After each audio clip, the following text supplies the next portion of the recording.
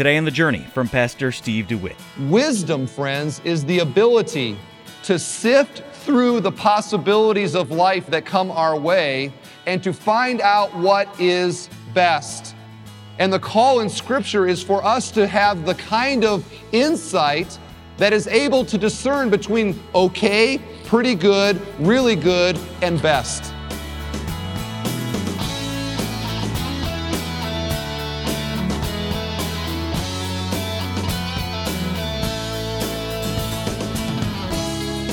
Welcome to The Journey with Steve DeWitt, Senior Pastor at Bethel Church in Northwest Indiana. I'm your host, Tim Svoboda. When it comes to making decisions, people often choose by what they think, feel, or desire. But today, Pastor Steve reminds us that as Christians, following God and His will should be the deciding factor in all of the choices we make. So how can we know the will of God? That's what we're learning in today's message, and you can also listen online at thejourney.fm. Here's Pastor Steve with A Life According to Wisdom. We first examined our foundational verse, Romans 12, verse 2, which says, "Do not conform any longer to the pattern of this world, but be transformed by the renewing of your mind. Then you will be able to test and approve what God's will is, His good, pleasing, and perfect will." And we saw from this passage that knowing God's will begins with having a renewed mind. So the question, therefore, is, what does it mean to have a renewed mind? And what we saw is that as we saturate our minds and our hearts with God's Word, that His Word is His will. And so as I am meditating on and saturating myself with God's Word, the inclinations of my heart and the desires of my heart become what God's Word wants, and therefore what God's will wants. And that we are not to make decisions in life based upon some supernatural sign that we think God has brought, or testing God with a fleece, or some kind of a perfect peace that I have about it, a feeling. We then looked at the two aspects of God's will, that He has a hidden will, ordaining everything that's going to happen, which He did prior to creation. We don't know that. We can't know that. We can't try to fulfill that. But that He also has a revealed will, which He has given us in His Word. And this is the will that we're to worry about. This is the will that we are to live by. And as we make decisions based on God's revealed will, lo and behold, we are fulfilling what His hidden will was all along. So we said that a biblical perspective on making decisions according to God's will is, as Augustine said, love God and do as you please. Would you say that with me together? Love God and do as you please. And what we saw from this was that as I am delighting in God, His will is becoming my will. As I love God, His priorities are becoming supreme in my life, again, so that my desires change. And now I want what God wants in my life. This is Psalm 37:4. Delight yourself in the Lord, and He will give you the desires of your heart. It doesn't mean that, hey, now I get anything that I want, in a sense, because what happens is, as I'm delighting in God, His desires become mine, and I do get what I want, but lo and behold, it's what God's wanted for me all along. So God is free to give us what our heart wants, because now we just want what He wants in our life. Now, some of you might look at that and say, hey, love God and do as you please. That sounds pretty good to me, but you got to realize it's love God. It's not like God. Feel warm about God. Get really spiritual about God when you have a big decision to make. I've seen that as a pastor. There's some big decision. I got to go to college. I'm not sure what God wants in regards to marriage. I got a job thing. And all of a sudden people get spiritual.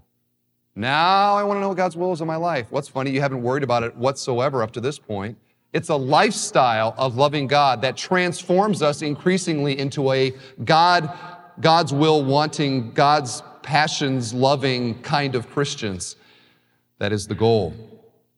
So we could stop right now and we could say, there, you have it. The problem is that we have not dealt with the essential key then to living a life the way that God wants us to live, which is what we're going to talk about here today. The church is filled with people that, for whatever reason, have not been able to learn how to live by principle and are always depending on a direct word from heaven for everything. And I'm here to tell you that this is not the way that God wants us to live. This is not how He has designed things. It doesn't honor Him at all, any more than an adult child honors a parent by having to depend on the parent for every single decision that they make. That's not honoring to the parent. What's honoring to a mother is a mother who instills values in their child in such a way that the decisions that they make over the course of their life are consistent with the way they were raised.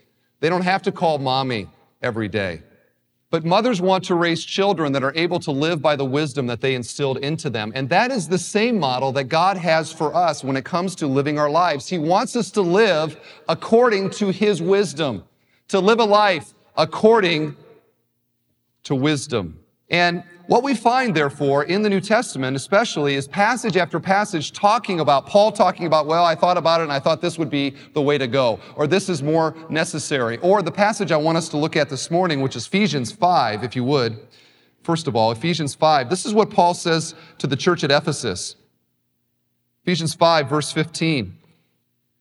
Hey, church at Ephesus, be very careful how you live. Do not live like those who are not wise, but live wisely. Use every chance you have for doing good, because these are evil times.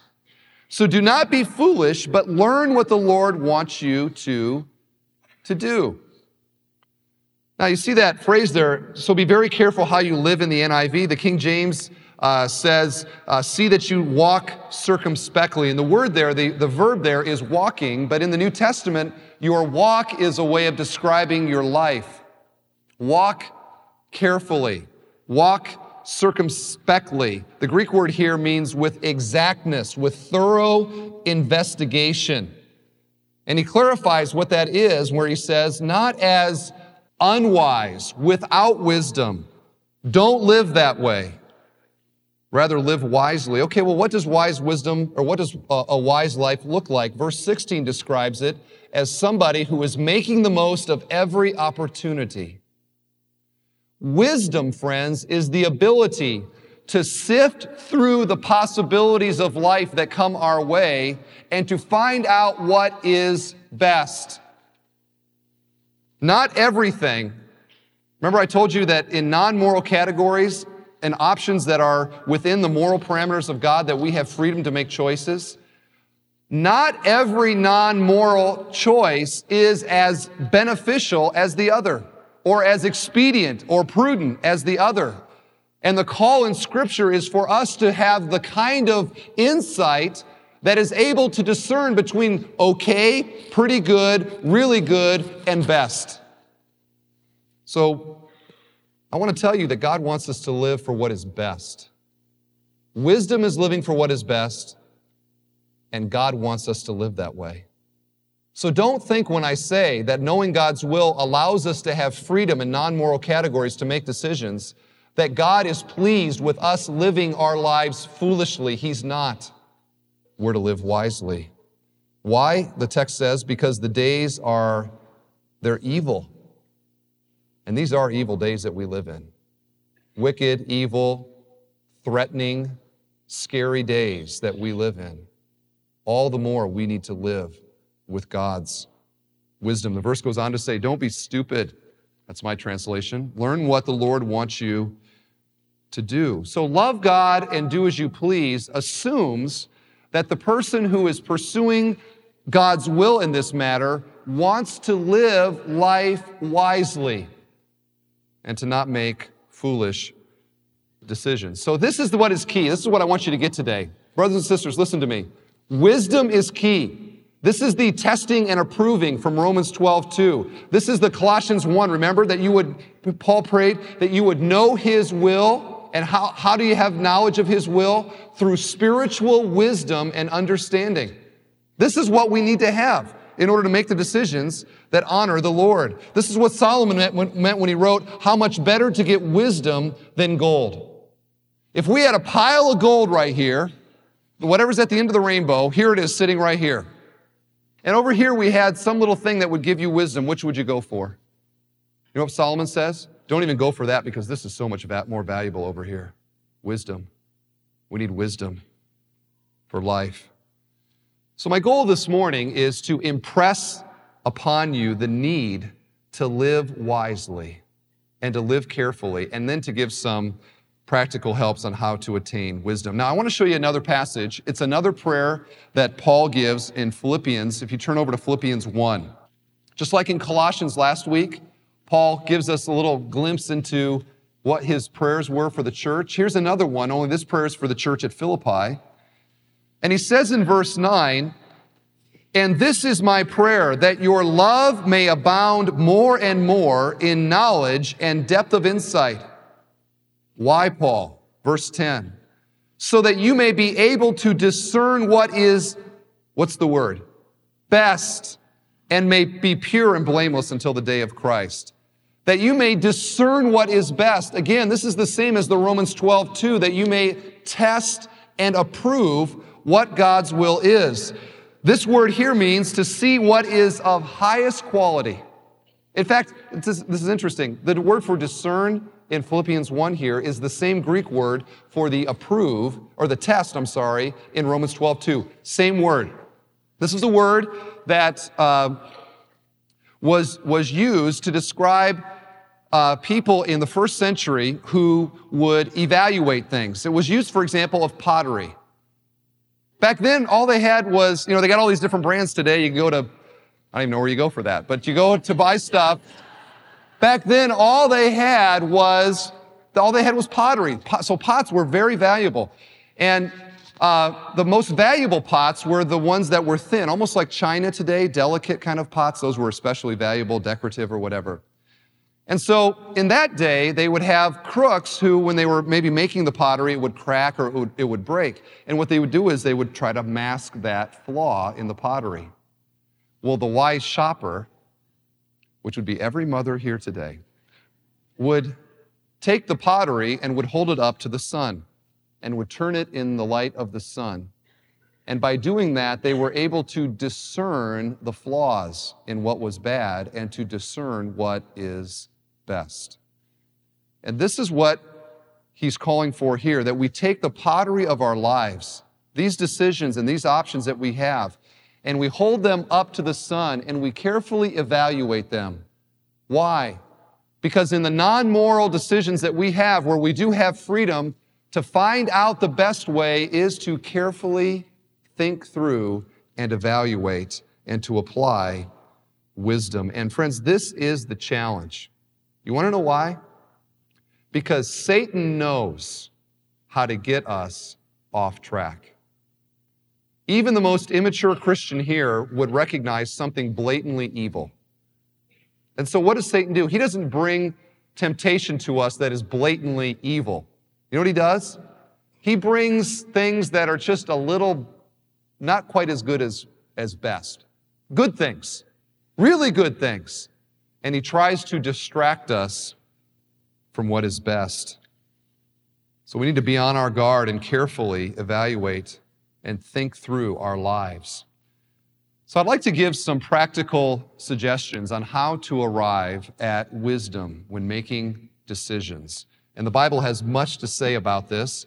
And I have eight steps to wisdom in life.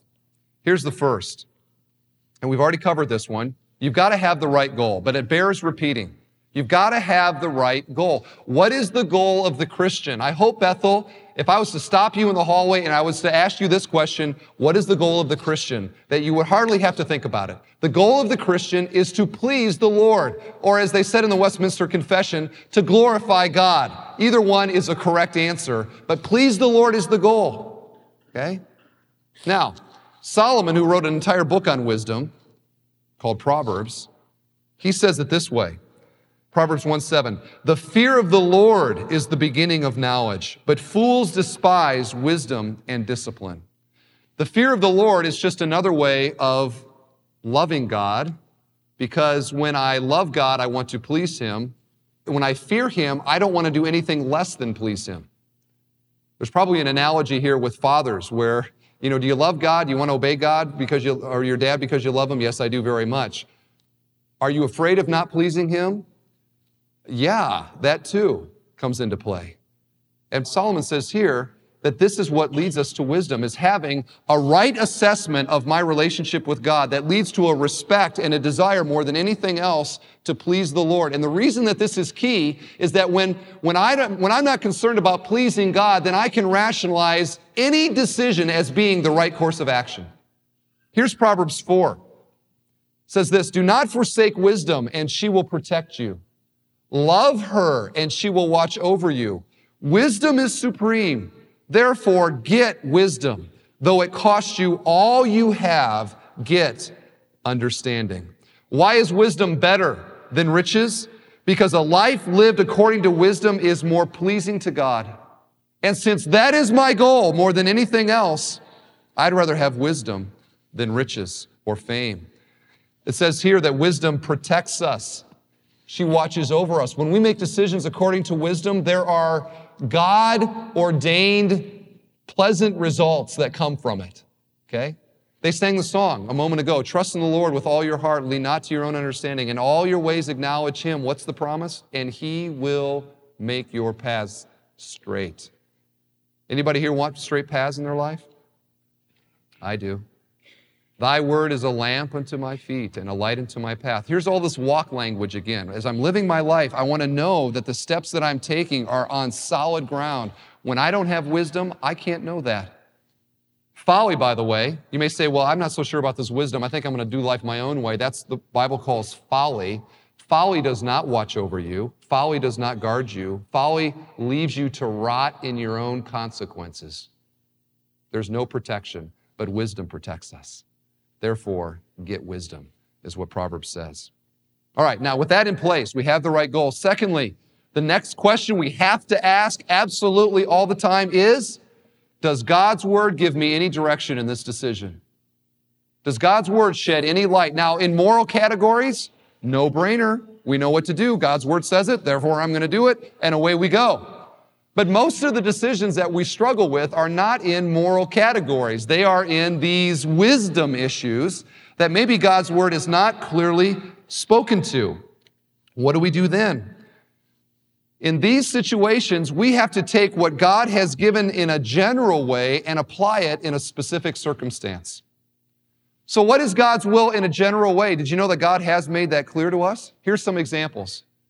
We know for a fact that this is God's will for us, that we are to make decisions in our life that allow for love and joy and peace and patience and kindness and goodness and faithfulness and gentleness and self-control. Where the Holy Spirit is, that's what's going on. Those fruits are being displayed. We also have from 2 Peter 1, these are virtues that God's word says we're to strive for. What are we to strive for? Faith and goodness and knowledge and self-control, perseverance, godliness, brotherly kindness, and love. So that in a general way, I know this is the way that God wants me to orient my life. And therefore, if I'm making a decision in a non-moral category, I can kind of get a sense what's going to maximize these in my life because I know this is what God wants me to do. I thought of another one this morning. It didn't make the PowerPoint, but I love this passage as well in James 3. He says this, "Wisdom that comes from heaven is first of all pure, then peace-loving, considerate, submissive, full of mercy and good fruit, impartial and sincere." And then right before that, it talks about wisdom that does not come from heaven and is earthly.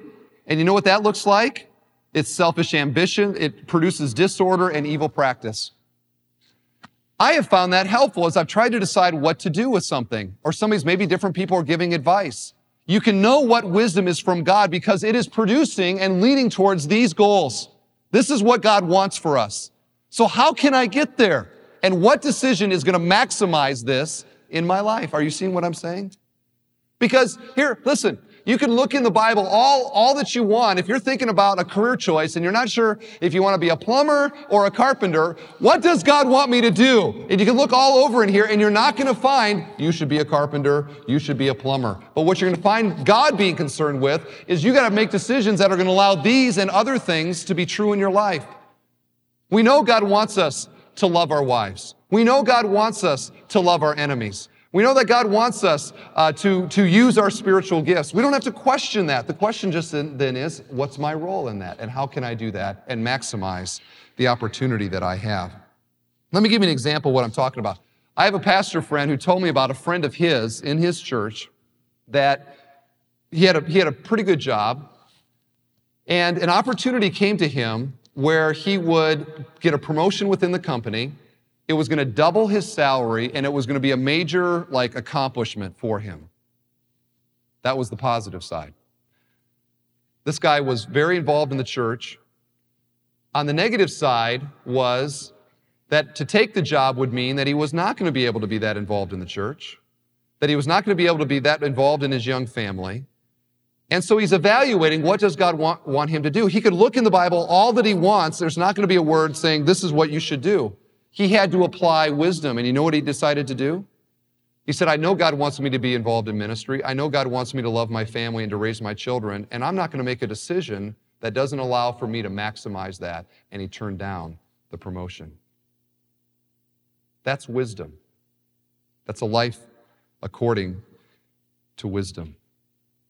All right, so first of all, do I have the right goal? Secondly, does God's word have anything to say specifically in a moral category or generally in a non-moral category that I can apply in the specific decision that I'm facing? Okay, are you with me? Because we're only a quarter of the way. That's the first two. Here's the third step. Have I prayed earnestly about it? Have I prayed earnestly about this? You know, one of the greatest tools that we have to know God's will for us is prayer. Now, does that mean that God speaks to us audibly in prayer and says, buy the red car, not the blue one? No. In fact, I can hear some of you maybe a little confused on this point because last week we talked about the two wills of God, and I said, you know what? God has ordained everything that's going to take place, and you could say to yourself, well then, why should I pray about something? And we fail to recognize, first of all, that God has ordained the means as well as the end, and prayer is a means by which His will is accomplished, and prayer does matter. Prayer does change things in the mystery of the mystery of God's will. I can't explain it, but He says that it does. So we believe that, right? But secondly, as we talk about wisdom, prayer is one of the greatest tools that we have. Here's why. The primary role of prayer is not to conform God's will to what I want. The primary role of prayer is to change my heart, to conform it with what God wants in my life. There's no better way than prayer, which is why it is absolutely critical that we pray. Prayer changes us. It changes us. Capturing the essence of prayer beautifully. That's Pastor Steve DeWitt here on The Journey. You can play this message and share it with others when you visit us online at thejourney.fm. It's titled, A Life According to Wisdom, and it's the first part of a two-part message from the Decision Making series. On our website, you can also find our message archive, send us an email with all your questions or comments, and find practical Bible studies. Again, that's thejourney.fm. Well, I want to take just a moment to thank our listeners and our faithful monthly supporters who give generously to help keep the journey on the air. Because of friends like you, we're able to share God's Word with listeners around the country through the radio and internet, helping people meet God wherever they're at in their own life's journey. And when you give a generous gift today, whether it's a one-time or a monthly gift, you'll help ensure that the clear biblical teaching on the journey continues to reach listeners throughout 2024. So would you give today? Just call 844-7-JOURNEY. That's 844-756-8763. Or make a donation online at thejourney.fm. And to express our gratitude for your gift today, we'll say thanks by sending you the book, Decision Making and the Will of God. Does God have a perfect will for each Christian? Can you be absolutely certain of God's specific will for your life? Author Gary Friesen says yes and offers a biblical alternative to the traditional view on this topic. Discover how to find God's will for your own life when you request your copy today. Call 844-7-JOURNEY. That's 844-756-8763. Or visit thejourney.fm. And while you're there, be sure to sign up to receive updates from The Journey. Just scroll to the blue box at the bottom of the page and then enter your name and email. Well, I'm Tim Svoboda. Come back tomorrow when Pastor Steve concludes today's message titled, A Life According to Wisdom. That's Tuesday on The Journey. Today's program was produced and furnished by Bethel Church in Crown Point, Indiana.